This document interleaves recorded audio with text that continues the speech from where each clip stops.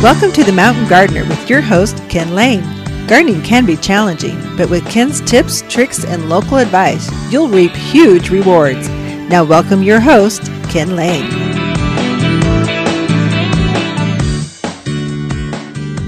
And welcome to this week's edition of The Mountain Gardener. Your host, Ken Lane, every week. Been doing this for many years, more than maybe a couple decades. That's a long time. We just share what's going on, some garden content on a timely basis for the mountains of Arizona.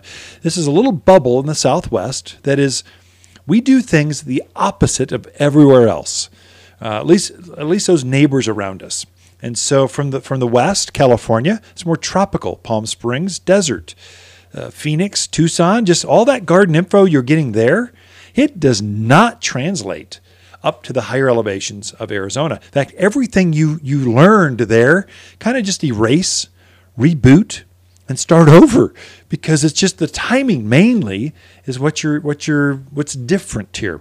And the plant mix. We're surrounded by pine and juniper forest, manzanitas. We grow lots of fruit trees, but not the ones that grow there. We grow fruit trees that grow at higher elevations. Some of them thrive here, the apples and the pears, the nectarines and cherries, and you can go on if you get the right variety. So you want things that bloom real late in spring so they wake up so we're out of the risk of frost. That's different than other parts of the country. Mainly, too, our soil and our water are uniquely horrible. So you're reading right now, all the seed catalogs are coming in, bulbs catalogs. Shoot, we're even getting swimsuit issues here, not gardening. Wouldn't that be fun? Gardening in a swimsuit. Okay, there we go. We got a new trend. Anyway, you're seeing that spring is definitely in the air, just with the messages that are coming through our net and through the magazines, through our news sources. You do not want to do certain things you did in the Midwest. So there they say add lime to your soil. Lime will sweeten your soil. It'll make everything bloom better. Everything will taste more fragrance. If you do that here in the Southwest, you'll kill your plants. They'll go yellow. They'll drop their flowers. They'll drop their needles. They're just going to be, they'll look emaciated. Our water is so alkaline, and lime is made to raise the pH. So if you're in an area that has really acidic soil, that's a great thing to do. But that's not here. You got to be really careful where you curate the news that you're getting, the garden advice that you're responding to or seen as professional. Well, if it's from the East Coast, that does not work. Not all of it works here. Some of the same plants grow here, but how you treat them and when you plant them is totally different. So that if you're new to the area, I would say really do your homework before you just jump in, do a little Google search and pile in, go, now that sounds good, let's go for it. Really do your homework or know when to do things. So I've seen so many mistakes. So fruit trees are coming in this week. People just go, I know fruit trees. I'm going to plant an apple's an apple's an apple. That is not true. A cherry's a cherry. An apricot's an apricot. That is not true. There's some that are desert varieties, and there's some that thrive better in clay soils. There's some that do better in windy locations. And so you need to find the varieties that have proven themselves in the area that you're gardening. I would say it's all about elevation. The higher elevation you get to, the more frost and cold there is, the more wind you're exposed to, and the more you really have to do your homework. The second would be this pollination. Not all varieties, you can't just plant any pear you want, or it won't produce. Yeah, they'll both grow. Pear doesn't grow by itself, typically. It needs a buddy to cross-pollinate it, and a different variety. You need to get that matchup right, or you'll have these beautiful trees that never produce fruit.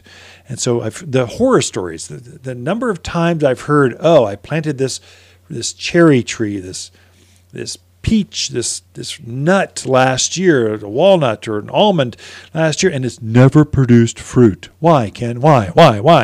Well, it's probably coming down to a wrong variety for the mountains, and it just blooms either way too early or you don't have a pollinator for it. You need to get those things right. And so if you're new to the area, really be careful. If you're from the desert, all those plants you knew do not grow up here. Just flat out. Maybe there's, pyracantha grows anywhere. Russian sage grows anywhere. But those bougainvilleas, they're not going to grow up here. I mean, unless you have them inside as a houseplant. Citrus, you're not going to grow grapefruits and tangerines and lemons and limes. None will grow up here. They'll go down to about mid 20 degrees, and then they just vaporize and die. The other big mistake new folks I find make, they're new, they're from the East Coast, they're from other areas where they've been fantasizing about the desert. Oh, I love all those great agaves and cacti. Oh, I can't wait to paint my house turquoise blue and my shutters green. It's going to be great. Everything's going to be tan, and variations of beige. It's going to be a beautiful thing. I'm going to plant cactus. Everywhere's going to be cactus. I'm going to have saguaros, and that's Phoenix. That's not up here. As soon as you get up to Coyote Springs, to Paulden, really Cordes Junction, Spring Valley, once you make that grade up the I-10, that's out. It's over. We got variations of cacti that are prickly pears, maybe choyas or jumping cactus, maybe some little there's some little hedgehog kind of things, but it's really, really limited. The number of people that I find go to Phoenix, buy the cactus, bring it up the hill, they plant it, it thrives through the summer, then the winter, it dies. If that happened to you this winter, they turn to black mush is what's happened. Most cacti have no antifreeze in them. They can take down to 32 degrees. Really, they don't like to be below 45 degrees. Once they go below that, they just go, I'm cold. I'm cold, so cold. I'm going to die. If you don't protect me, I'm going to die. And they do. They turn to black mush. So they just freeze and die. So they get basically frostburn, like you'd get in your fingers climbing Mount Everest. They get frostburn their entire body, and there's no recovery from that. They're not going to come back for you. So then you got to go back and really focus more on the yuccas. There's quite a few yuccas that grow up here. Not all, but many that look good. Succulents. So lots of different types of succulents will grow really well up here, from stone crops to creeping, bloodgood, really rich, beautiful, evergreen succulents that kind of have that feel of cacti, but they aren't. There's no needles to them. And then agaves. So from your Perryi, the big artichoke agaves, to the Utahensis, the one that grows up on the rim of the Grand Canyon, all of those thrive here. They're not cacti, but they can give you that look. So you need to change. You really do your homework before you jump all in and commit, $1,000 worth of landscape and it dies come winter, or it never blooms at the right time, so you never get fruit. Really be careful. Do your homework. Know the sources. So in Flagstaff, you really want to go to Warner's Nursery. They know their stuff. Viola's are pretty good. You got Payson. You got Plant Fair. They're all friends. White Mountains, Christopher Gardens. Here in Prescott, I would say this Central Highlands area here around Yavapai County, come to Waters Garden Center. We know families have been farming here for decades. It's going to be year 58. This will be our 58th spring. We've had many farms throughout the county, several garden centers. We've had landscape companies that planted all throughout the county.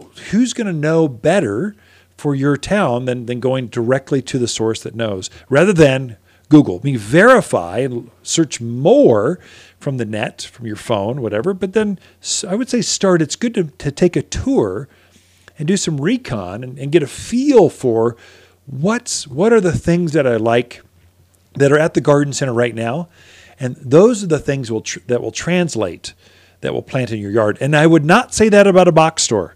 So their buyer says, send 50 of those to all of my stores from Tucson to Flagstaff, and all of them get 50. That may or may not grow at where you're at. So I've seen some strange things. Just verify. Believe, then verify, right? So there we go. Lots of great tips coming in for you. How to prep soils, fruit trees, and more right after this. You've been listening to The Mountain Gardener with Ken Lane, owner of Waters Garden Center in Prescott. Join him every week for timely garden advice right for the gardens.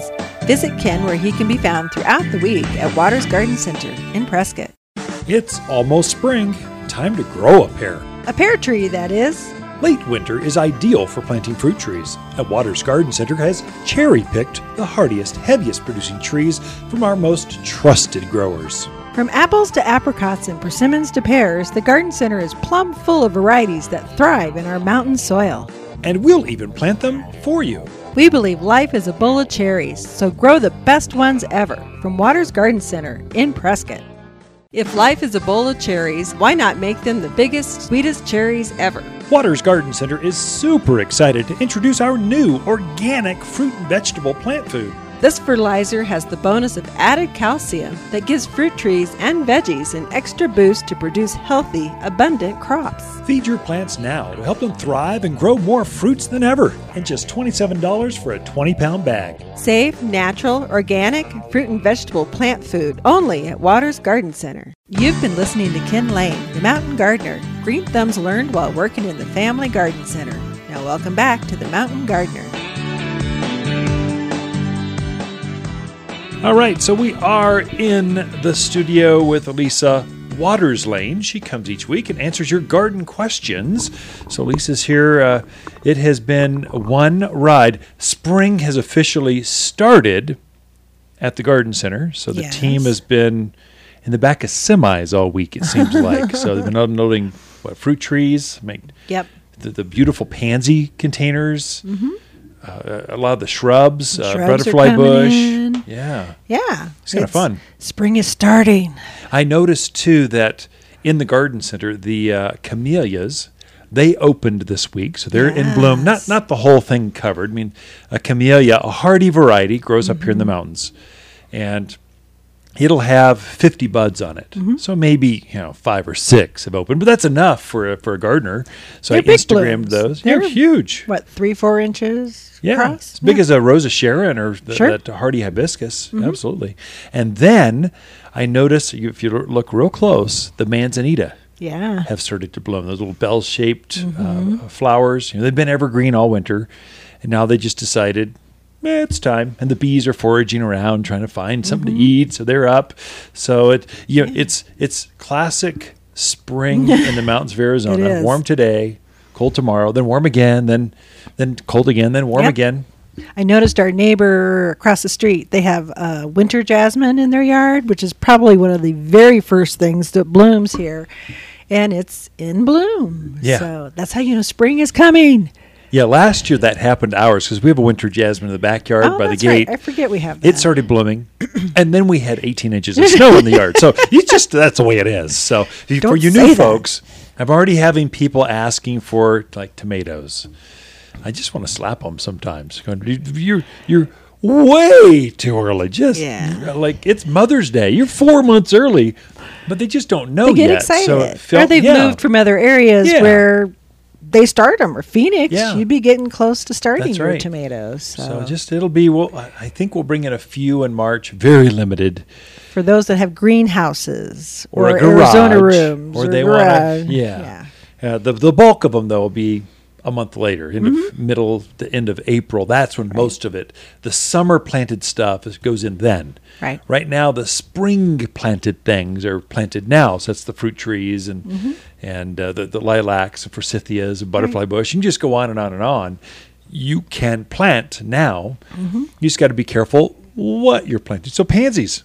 Did you see that ivy yes, I ordered those. They sounded so pretty. I'm like, ooh, those sound stunning. Cool. I'm getting those. English ivies surround in a pot on a tower, surrounded by pansies. You can just take one home and plop it by your front door and go. Oh, did you say I could just take one home? Well, I'm sure you'll do whatever you want anyway. Of course I will. When did I have a choice in that? I'm just verifying that you said, letting it publicly be known you said. Well, honey, I would suggest that you should probably bring 2 home. Oh. Yeah. Okay. Does that make you feel better? Sure. Makes me feel better. Anyway, we should go to garden questions before we digress into marital bliss. Well, let's go to questions. So our first question is from Jerry. He would like to know if he can start pruning his fruit trees now. And then also, he can't remember, but he thinks there's something he's supposed to spray on them when he gets done. Yeah, that's good. They were listening, just not taking notes. That's good. So yes, prune fruit trees. You've got plenty of time. I would say get it done by the end of February, middle of March. So you got 4, 5, 6 weeks. When you get all done pruning, then you spray it. This is going back to his question, with horticultural dormant oil or horticultural spray. It's a light grade oil. It's organic. And it's the safest, least expensive, most effective thing you can use on your fruit trees in the yard. I would spray the entire yard. Get a hose-in sprayer, but really focus on those fruit trees, because codling moth, there's some borers that get in there. Well, what that oil does, it coats the plant, the bark areas, and it kind of smothers eggs that were laid last winter. So you'll start your gardens fresh, without aphids, without thrip, without borers, without all these things that will wake up, hatch, and then start to attack that plant. It just cleans everything up. They can still fly in at you, but at least you won't be having issues coming from your own property, your own trees. Yeah. So I would spray roses. What else? Like pinyon pines, things like that. Pinyon pines, it can help. Really, that's a scale. It's a little bit different. It can thin the numbers, but really there's something better for pinyon pine scale. I'm sure when they start to hatch, we'll have an announcement. We'll go over how to do that. Okay. It's a little bit early to go up, but yeah, if you got it and it's in there, I think can't hurt. It's $20 for a quart of oil. Concentrated. And it goes like gallons and gallons. It's just really efficient use. Would you spray the soil surrounding your trees, or just mainly the trunks and the branches? Yeah, and that kind of thing? That's a good question. Thrip, aphids, psylliads, all these bugs that come out early spring, they winter over in the leaf litter down at the base of the tree. Aha. So, or in the cracks of the bark, that they're in the main crotches.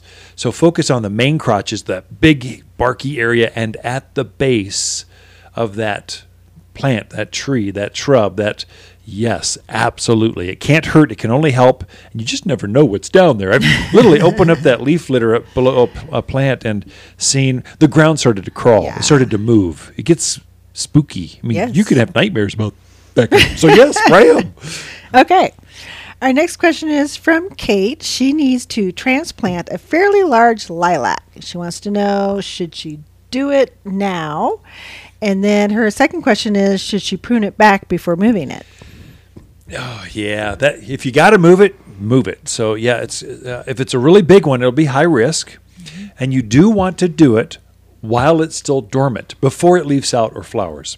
So now, they're going to bloom usually the first part of April, end of March sometime. It just depends on our weather. So you definitely want to get it done, moved before that. Now, here's what the book says. This is what the horticultural experts say. Cut the plant back in foliage mass by 1/3. So really whack on it. Really take it back. What you're trying to do is, when you move, when you dig that thing up, you're gonna cut a lot of roots.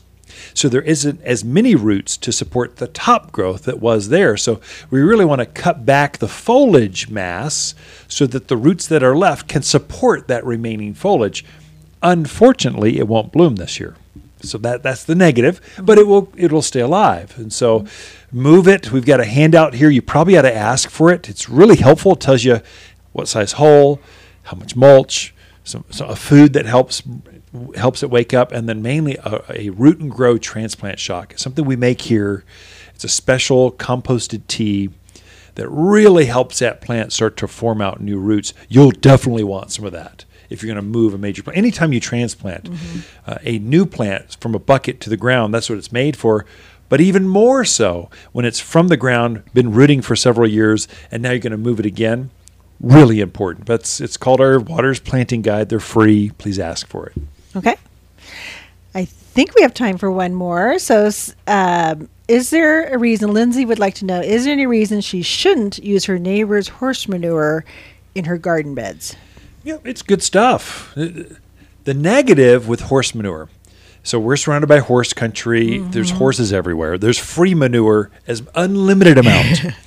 The negative with horse manure is what they eat comes out the other end, and it's not composted. So you'll get alfalfa and barley and hay and straw. All those seed go through their system, and a horse it doesn't digest it, and so it comes out. So you'll get barley and hay and all these things coming up unless you compost it first.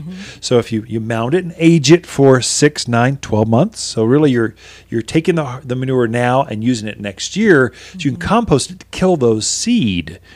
The other negative is there's a grub that really loves manure. It's a huge thing. It's it's a beetle that lays their eggs in manure, and the grub is like 4, 5, 6 inches long. They're frightening. They're like an alien life form landed from Mars, and they eat the living daylights out of the roots of your plants. So you really want to dig through manure first, even composted stuff, and see if you see those grubs. If you don't, you're good. If you do, you want to screen them out or use some diatomaceous earth or something to help thin those. The big rookie mistake is they take this manure, it's raw, throw it in their gardens. It's got grubs, seed, it's high in salts, and so don't use raw manure, use composted manure. Okay. And it's a great source of nitrogen, phosphorus. Great stuff. Great questions this week, folks. Ken and Lisa Lane and the Mountain Gardeners. We'll be right back. You're listening to Ken Lane, a.k.a. the Mountain Gardener. Ken can be found throughout the week in Prescott at Waters Garden Center. Listen each week as he answers timely garden questions unique to mountain gardens. Hi, Ken, with the plant of the week and our cherry jolt, dianthus. Jumpstart the color in the garden with a generous helping of this jolting dianthus. The cherry fragrant flowers come atop rich green foliage. A sun worshiper through and through, growing 12 inches, and knows how to draw the butterflies to their nectar-laden flowers. Uniquely Waters and just $11. Waters Garden Center, 1815 Iron Springs Road, where people who love flowers that jolt, they love to shop. Hi, Lisa with the plants of the week and our Goshiki Holly. Goshiki translates from Japanese as holly with 5 colors. Its new leaves emerge red, then turn green. The entire top of this holly is draped in colors of cream, white, gray, yellow, and green. This evergreen makes the perfect accent, hedge, or evergreen container for its all-round good looks. A really nice plant that shines through winter is just $39. Waters Garden Center, where people who love Japanese gardens, they love to shop. You've been listening to The Mountain Gardener with local expert Ken Lane. Join the conversation every week as he answers timely garden questions. Email Ken a question directly from your phone to his desktop through the web at watersgardencenter.com. That's Waters with 2 T's, gardencenter.com. Now welcome back your host, Ken Lane. So I wrote a garden column this week on how to prepare your soil. And so I thought I'd just share that real quick. It's not complicated. There's a few steps. But if you don't amend your garden soils each year, whether for flowers, roses, vegetables, you'll find that your production quickly fades. And your soil level, you'll actually see soil disappear. I don't know where it goes, but you'll just see it. You got a raised bed, and it's got a 10 by 10 area, and it's the soil's an inch shorter than it was last year. It didn't blow away. The plants actually used it. This is especially important in containers. If you got container gardens, like we've got over 50 containers, that's big, large pots, from trees to roses to herbs, vegetables we grow in containers. And they're pretty right now. Lots of pansies and snapdragons started to bloom. I've got jasmines that are evergreen. They'll bloom here in another 2 months, and it's just pretty. With the pots that I grow tomatoes and peppers, eggplants I grew last year, those containers, I want to add some freshness to my pots. And so I always start there. And I've already done this work already. I'll take the top half of that soil for larger pots. Let's say it's 20 inches across and 20 inches high. It's a pretty substantial pot. I could grow a tomato or 2. Sometimes I think I grew 4 eggplants in one big pot last year. And so there, I want to take the area where all those old roots are. I want to take those things out, screen it out, throw away the old roots, because as they compost in the soil, they're dead from last year. They're going to compost. They'll rob my plants of nitrogen. So I want to filter them out. And so what's left over is kind of dead soil. It's not that good. So I want to add some fresh potting soil to those pots. It's made specifically for containers. And so a good potting soil, it drains, but it stays moist. It's got lots of organics in it, organic fertilizer. We put a 5-5-5 organic fertilizer in our potting soil. It's our growers mix. So I want to add some of that in those pots, especially the top half. where the new roots are going to grow. And so if you put a fresh new pepper plant, or jalapeno, whatever, poblano, into a new container, if you can give it the same exact soil that was grown in, and just give it more of that same kind of soil in a pot, it's just going to take off and ignite with new growth. Going, I can expand. I'm just going to grow. Look how happy I'm going to be. It just goes.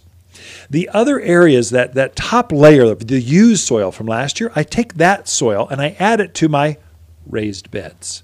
So there it's more forgiveness out there. There I will add that, top off my regular containers with potting soil, and I'm going to focus on those raised beds. There I want to add some manure. So usually I'll take that old potting soil plus a 50-50 blend of manure, barnyard manure, and composted mulch. So I'll put a 2-inch layer and I'll till that in 1 shovel's depth. That's what I do myself. That's the process. That's the thinking from this gardener. Hopefully you can get something out of this. And so I'm blending manure, barnyard manure, also manure. Some of it's so gooey and gross and stinky. You feel dirty just looking at the bag. We have a barnyard manure that's deodorized, so it looks like compost. It doesn't stink, and your hands are not going to get gooey and dirty. It's just nice. I felt embarrassed putting $1.99 to $3-4 bags of manure, and it was gooey in the back of a Lexus or Mercedes or whatever nice high-end car it is. You know what? I don't want to stink your car up. So I came up with a deodorized one that's got a blend of different kinds of manures. It doesn't have just chicken or turkey manure. It's super hot. It doesn't have just cow that's all gooey. We blended it together, and then it's deodorized. Anyway, put that down. Now, before I turn that in with a shovel, typically, I'm going to add my nutrients at the same time to that. Now, for me, I'm growing vegetables and some flowers. Mainly vegetable gardens is where I'm focused on. There I'll add some gypsum, sulfur, and vegetable food. Those are the 3 things I add on to that. So here's why. We're notorious for having blossom end rot. So that's where the blossom was sitting on a tomato, a pepper, an eggplant, a squash. The fruit rots. It gets a black spot. It's called blossom end rot. It's almost always a calcium deficiency. Well, gypsum is calcium sulfate. So I want to add that to my vegetable areas so I don't have any or as much blossom end rot. Sulfur I add to the garden because our water is so incredibly alkaline. I want to counteract that. I don't add lime to the soil like everyone else says in the country. I do just the opposite because our water is alkaline, not acidic. So I want to bring that pH down as best I can, and sulfur is your best additive for that. And then lastly, you want to put a nutrient. So there's an organic vegetable food I made years ago, and you put that in. And I'm going to blend those 3 things together with the mulch and the manure down to 1 shovel's depth, and I am ready to plant with that recipe. So manure, mulch, gypsum, sulfur, and a food. You blend it to 1 shovel's depth. You let it sit for a couple of weeks. If you don't want it, if you're getting a little late and you want it ready to plant just right now, water it in really good.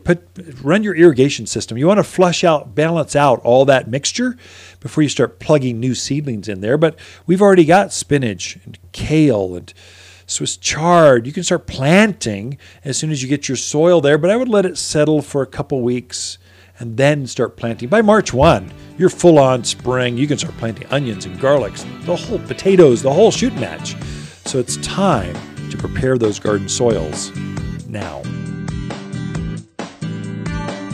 The Mountain Gardener, your source for timely garden advice right for higher elevations. Guaranteed to make a difference in your yard this season. Hi, Ken here with the Plants of the Week and our McMinn Manzanita.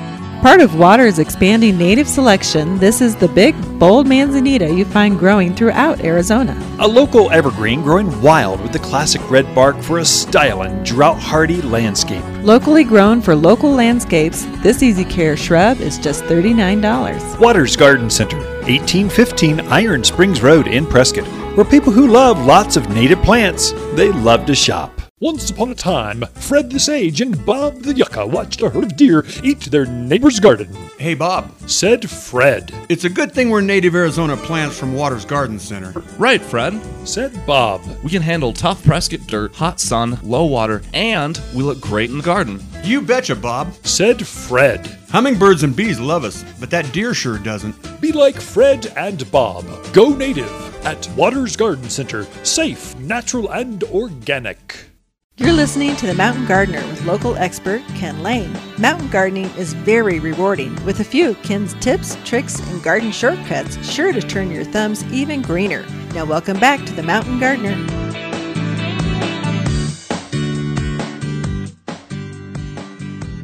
And we are back in the studio with Lisa Waters-Lane. She comes each week with your garden. Well, Garden I was going to go back to segment 2, but this is all about you. Wake There's up, no Ken. questions Wake at all. Mental lapse. Where are we at the show? We're going to start over, reboot, go over again. Anyway, Lisa comes and just shares her epiphanies of the garden. Epiphanies. We should retitle the Lisa's Epiphanies. of the gardens. Then butterflies we should make a GIF of that. Butterflies should come out of your hat or your sound ears. effects with little ding. I don't know what that butterfly? was. That's a butterfly? Anyway. Okay. So what kind of garden thoughts do you have for us this week? Well, this week I'm going to talk about fruit trees. Right, apropos, you had, I don't know, like 100 or more We have fruit a bunch trees show up. showing up. We have a bunch more coming. Yeah. But fruit tree, a lot of people maybe don't necessarily think about fruit trees in their landscape, but they can provide a lot of benefits for your landscape. First off, like avocados? no. Citrus? No. Oh. But other stuff. So they give you beautiful blossoms. So most of your fruit trees really have spectacular blossoms on them, from white to dark pink. Some of the peaches have almost a red color to them. So it can give you some really pretty spring color. It also gives you fruit, you hope, most years, fruit. So that's a side benefit. And it also helps the birds and that kind of stuff because they always get a little bit of it as well.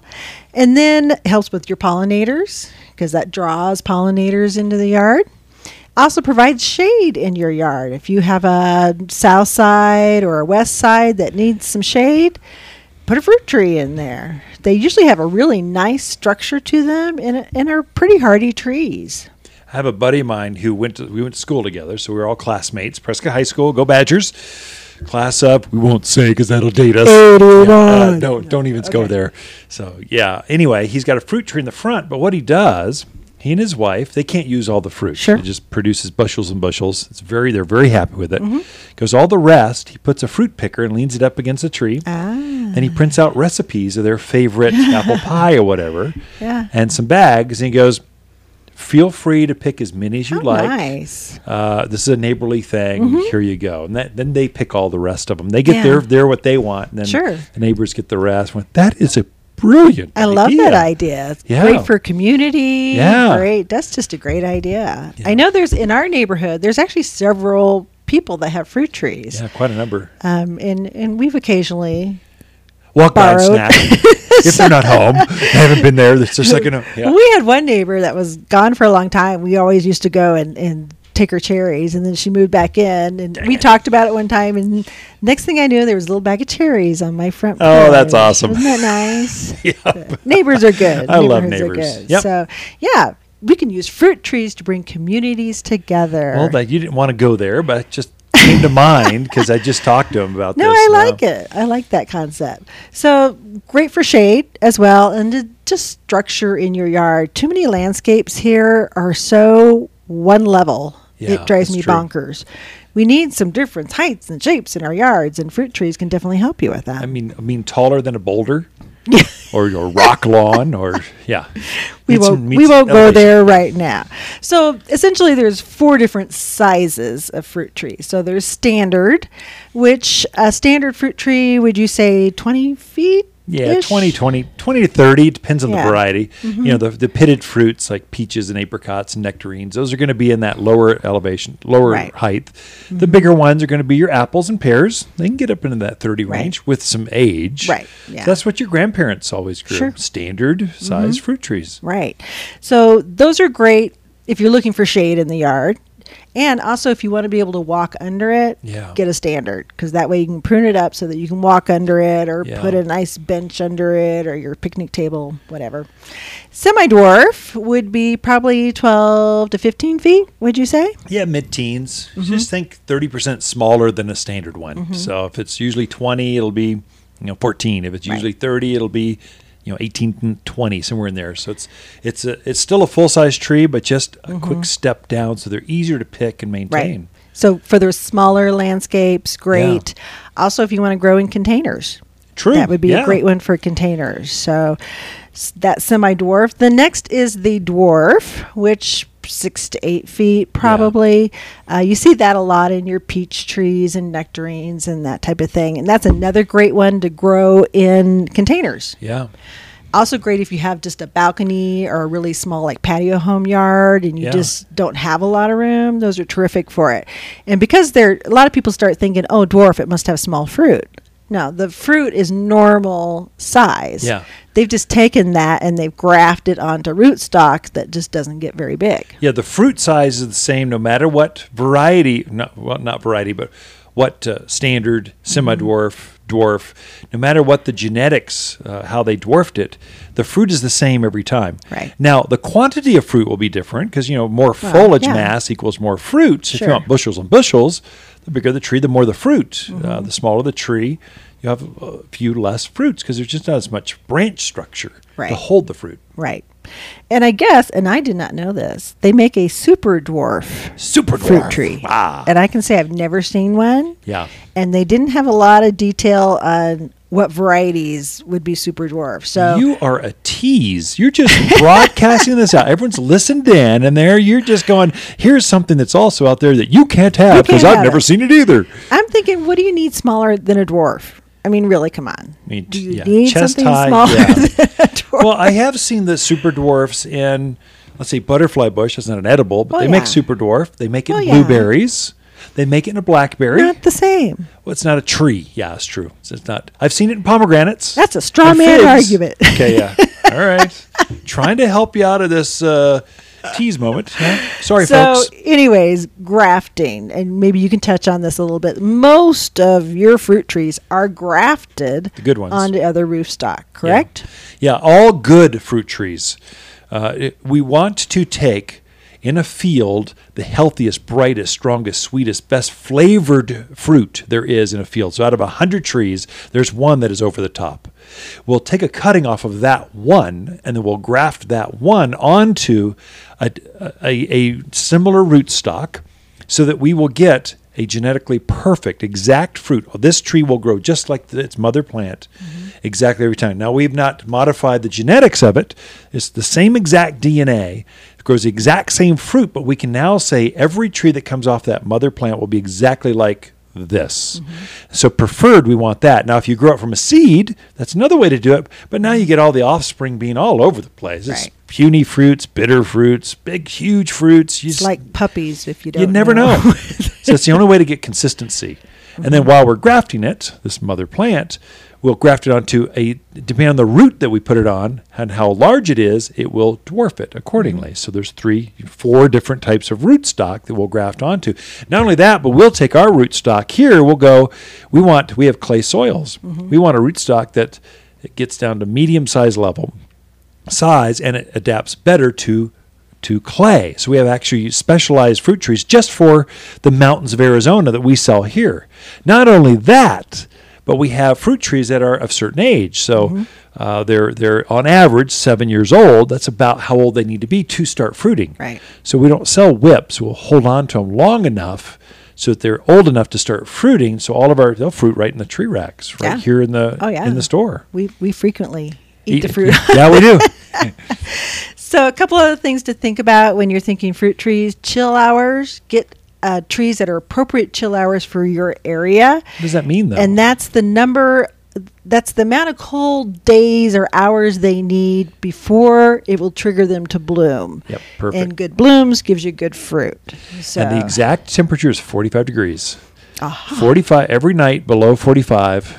It's every hour it goes. So after about 1,000 hours, Macintosh apple will start to fruit. And Bloom. so it's to bloom. Yeah, Yeah. to bloom. So anyway, that's important for idea. your area. And then also pollinators. Yeah.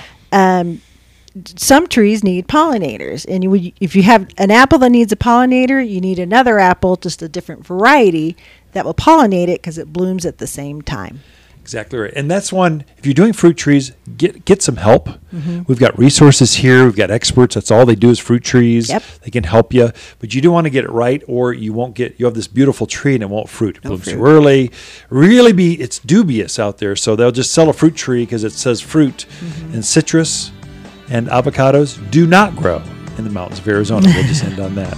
Ken and Lisa Lane and the Mountain Gardeners on fruit trees in your backyard. Be right back. Look for more tips, tricks, and garden shortcuts through Ken's website. Podcast the show, read his weekly garden column, or follow him on Facebook and Instagram at watersgardencenter.com. That's Waters with 2 T's, gardencenter.com. Hi, Ken with the plants of the week and our majestic giant pansies. Mammoth blooms smother this 12-inch plant right through winter. Fragrant like its fairy-faced cousin, this giant bloomer has the perfect balance between evergreen foliage and flower brightness. Hardy and carefree, this local pansy brings the garden back to life, all for just $5.99. You'll only find them at Waters Garden Center, 1815 Iron Springs Road in Prescott. Where people who love majestic pansies, they love to shop. Wondering why my garden looks amazing? Well, that's personal. The personal garden shopper service at Waters Garden Center, that is. Before talking with my personal shopper, I had no idea which plants would be best for me. But now my garden is bursting with flowers and buzzing with hummingbirds. Just go to watersgardencenter.com, click on Shop, and choose Personal Garden Shopper. A Waters Garden expert will pick the perfect plants for you, personally. The Personal Garden Shopper, only at Waters Garden Center in Prescott. Welcome to the Mountain Gardener with Ken Lane. Gardening in the mountains is different. Listen to Ken's tips, tricks, and garden shortcuts guaranteed to make your gardens more beautiful than ever this year. Now for better advice that works locally, welcome your host, Ken Lane. This week, I have been getting my soils ready to plant. Now, I haven't planted them yet. I've got a couple pansies, that's about it. But I'm starting. The soil's prepped, the pruning is getting finished. I've fertilized most of my landscapes. Now, generally I'll tell you to fertilize March 1, fertilize everything in the landscape, but it's been so nice. I was pruning back the mums, the asters, and they were already starting to grow. Things are starting to bloom here at the nursery. So I thought, it feels like the season's 3-4 weeks early, and I had the time, and I had the fertilizer. I just went, I'm going to do it now. And really, it doesn't matter as much on the exact timing. You really want to put your plant foods down before, just as that plant is starting to wake up. They're going to be very hungry. All that food that you put down last summer, last fall, that plant has been using that food to form this spring's flower buds, leaf buds, candle growth. So it's used all that food up already to get ready to burst forth. As it grows, you'll need to replenish that to keep it really healthy. Otherwise, they turn yellow really fast. So they'll flush out, get nice foliage. You'll get into May or June, all of a sudden they go yellow on you. If you fertilize them as they're waking up, just before, just as, you'll keep that foliage going. You'll get better growth. You get longer candle growth on your pine trees, better flower color, better fragrance. There's a lot going on for you. So it's better to do it at or before rather than being late to the party. Plants will they will wake up hungry, just like a bear coming out to feast on salmon or squirrels coming up looking for nuts. They're going to be hungry. Help them if you know that. This is really important for you new folks. If you're new to the area, especially you Midwest folks, you poor folks in the Midwest, you've got topsoils that are 4, 5, 8 feet deep. And so you just hardly ever fertilize. I mean, you think fertilizing thoughts and plants just grow. Here, we do not have good soil. It's terrible. There's not one redeeming thing about your garden soil unless you've brought it all in from outside sources. And even then, the plants use up that nutrients, the compost, the manures, they use it up annually. You need to replenish that. And so it's more important than ever for this part of the Southwest to fertilize. You'll be fertilizing more regularly. Just while I'm on that topic, you can go ahead and that box of Miracle-Gro you brought with you, that's why you moved it here, I don't know. It's just, why not keep that in the garage back home where you moved from? But if you have it, use it up. But really, those liquid fertilizers, the ones that you mix with water and then apply, whether it's Peters or Miracle-Gro or whatever, those are not very good sources of food, especially for large rooted things like trees and shrubs, roses.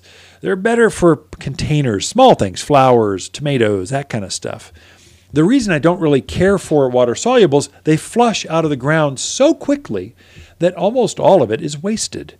And so you're putting this food on. You need to use it like every week to 2 weeks, very regularly, because most of it's flushing out of the soil, not available to the plant. The plant it goes through so fast, the plant can't get it all up, especially your larger rooted things. So that food should go out, not at the base of a tree, but out towards those outer branches. And so you're doing, pretty much think of your body as the trunk, and hold your arms straight out. And those are the branches, especially the lower branches. That's called the drip line of a tree or a shrub. So you want to put most of the food that you're going to apply to a plant to the outer edges of the drip line, because that's where the feeder roots are of a plant. These are all small white hairs, very fine roots. Those are the ones that pick up water and food. Towards the trunk, those used to be feeder roots, but now they've turned into really large branches, very, very barky, very substantial. Those plants, those roots underneath that plant, they're just there to anchor it, to keep it upright in a windstorm. They've really gotten so barky they can't take in or absorb little to no nutritional or water value.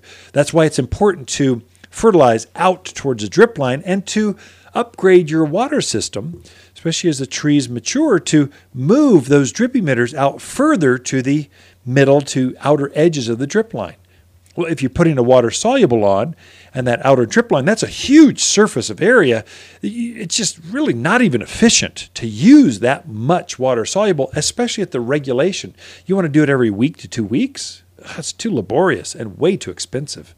It's really better to use granular foods. And so I was throwing out, I used 2 this week myself.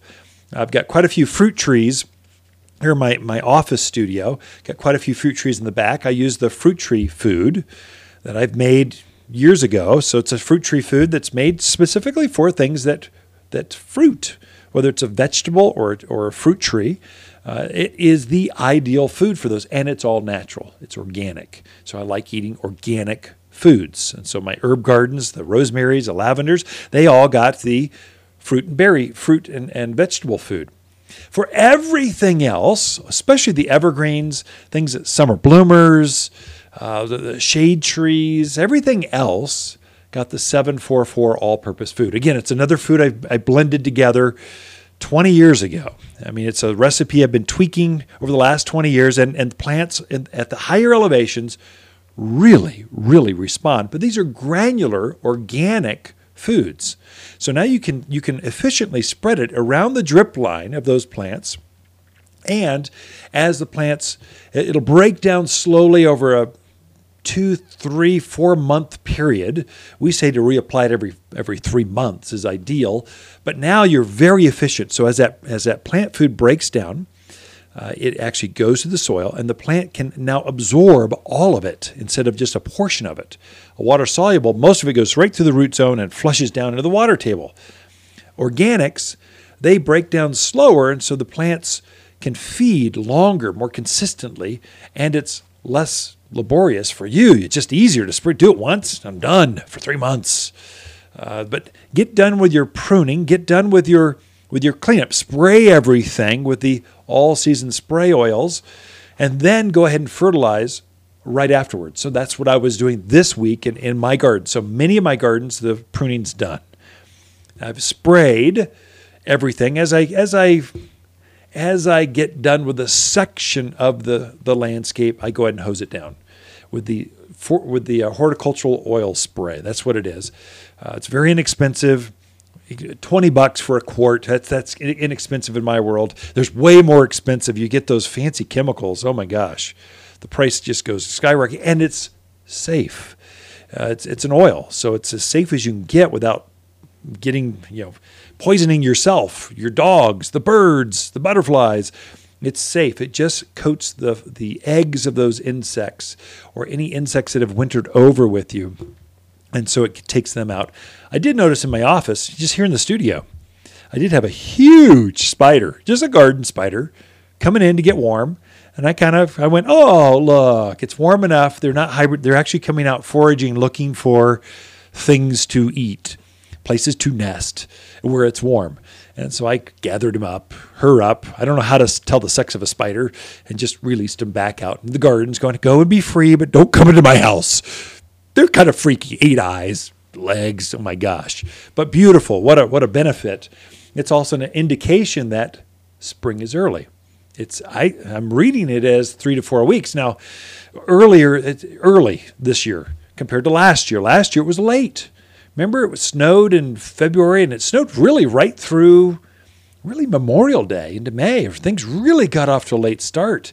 Tomatoes, they didn't ripen until August, September, October. Everything was so delayed. It was kind of frustrating. But your spring blooming things were spectacular. So the kales and the pansies, the Swiss chard, the amount of spinach we got, it was amazing because they like that cool, wet, snowy. They like bright days and very cold nights. They love that. The flavor comes out. But we had to wait to plant the summer things. So the crepe myrtles and the roses were delayed. The tomatoes went in later. So that's just every year it's different here in the mountains of Arizona. Got a lot in store for you. We got Lisa Waters coming up right after this.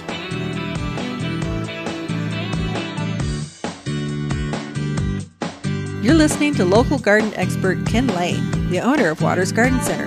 He can be found throughout the week at Waters Garden Center, located in Prescott at 1815 Iron Springs Road.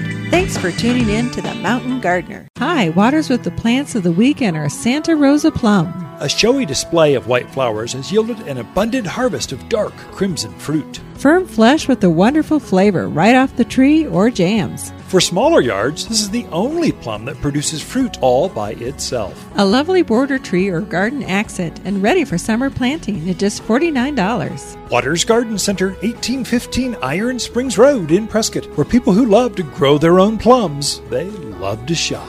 Not everyone can grow wildflowers, but we'll make sure you're not one of them. At Waters, we know which wildflowers sprout, thrive, and bloom with success. We're wild about wildflowers, with many of our own Arizona blends. Like our Arizona Native Mix, Butterfly and Hummingbird mixes, and all are big, bold, and beautiful. At Waters, we know wildflowers, and winter's a season to spread new seed. Waters Garden Center, where people who love their flowers wild, they love to shop for seed. You've tuned in to The Mountain Gardener with local garden expert Ken Lane.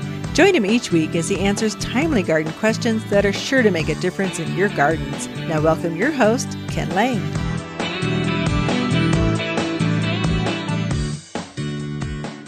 Now, we have started to fill the garden center up here at Waters Garden Center, at least. Again, we're in this chaparral zone, so that pine, juniper, manzanita level. So we warm up a little bit sooner than let's say, Williams or Flagstaff or the White Mountains. And so we're starting early. And this season has started early. And so we're bringing in those plants that are dormant. So we want the fruit trees, the lilacs, the spring bloomers to show up before, so they wake up on an hour cycle. And really, you want to put those in the ground if you're thinking about landscaping a new tree or shrub or hedgerow, privacy screen, whatever. If you're thinking about planting a section of your garden, your landscape, you really want to do it before they wake up. So when they wake up and flush out, they got that beautiful new cherry blossom or evergreen blocking Arizona cypress. You just want to screen things out. You really want those in the ground so that when they start to elongate, when they start to wake up, when they start to bloom or leaf out, they're in the ground already. That way, They wake up and go, whoa, what just happened? Where am I at? This is what I remember. Oh my God, last fall I went dormant and where am I? You go, oh, well, it must be okay. I've been here. They just wake up in a stupor, go, well, let's just bloom. And then the benefit truly is right after they bloom or they leaf, they start rooting. It's almost like a direct correlation. Bloom and almost immediately it starts to root. You really don't want that to happen at the garden center if you can, especially big trees. It's big shade trees or an aspen or fruit trees, a big lilac bush or butterfly bush. You really want that to wake up in the ground, in your garden, so that it's got a larger root mass before the heat of June comes, and it'll reduce watering. It'll just be easier for you. It'll make it more robust with bugs. There's a lot of benefit to that. We go deep into that every week in our garden classes. In fact, I've got Johnny's Tree Service. The owners coming in to help teach. They're going to teach next week's fruit tree class. This should be good. How to prune fruit trees, what varieties grow well, what bugs to look for, how to get the most out of your trees. We go deep. So we have guest speakers come in and share their thoughts. Whatever the expert is in that topic, we bring them in. So every Saturday at 9:30 in the morning, they're free classes here at Waters Garden Center. Please join us. This week I taught how to prepare your soil. So what's the recipe? Here's what you do. Next week it's fruit trees. We go deep into gardening for newcomers. We'll go, if you want the list, that's heavy materials, lots of handouts to that one. Ever-blooming evergreens. So blooming evergreens, that's February 22nd. That whole list is up on the web, like everything is, watersgardencenter.com. There's a big button at the bottom that says classes. You can't miss it. Hit that, and you got the entire series right there available to you. But if you want to get up your game, become a better gardener, look to that. And it's meant to help you be better in the garden this year. And we're hoping that we get some loyalty out of it. So we make you a better gardener. You want to support us and buy our plants. And there's a lot of benefit to that, but it's really just neighborly. If you help your neighbors garden better, they're going to appreciate you and talk about you. And that formula has worked for us for 58 years. And so we're not going to stop. So we've been holding garden classes every spring for 58 years. They're meant to be really a help to you. And then the garden center, you're starting to see things show up. So it's now time to start shopping, thinking about planning, sketching things out, going, okay, where could I use? Okay, I want to screen. I got a new hot tub. I want to screen things out. My neighbors are bothering me. Oh, I want to do this. And so we can help guide you through the best variety or screening plant for that, or new spruce or pine. New Vanderwolf pines came in that are over the top. They're so beautiful. Oh my gosh. So, and it's okay to start planting now. Well, throughout the week, Lisa and I camp out here at Waters Garden Center. We love helping friends, our neighbors, and fans of the show. Till next week, enjoy this weather Arizona is so famous for. It's almost spring.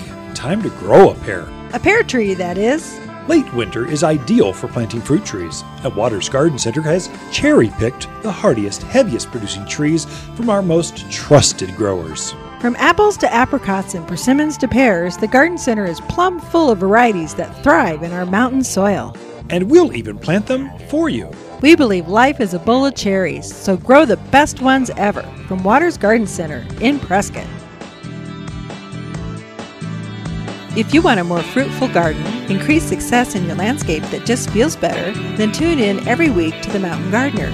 Years of tips, tricks, and garden shortcuts are guaranteed to make your gardens nicer than ever. Listen to this podcast or read Ken's weekly garden column by visiting watersgardencenter.com. That's Waters with 2 T's, gardencenter.com. Thanks for tuning in.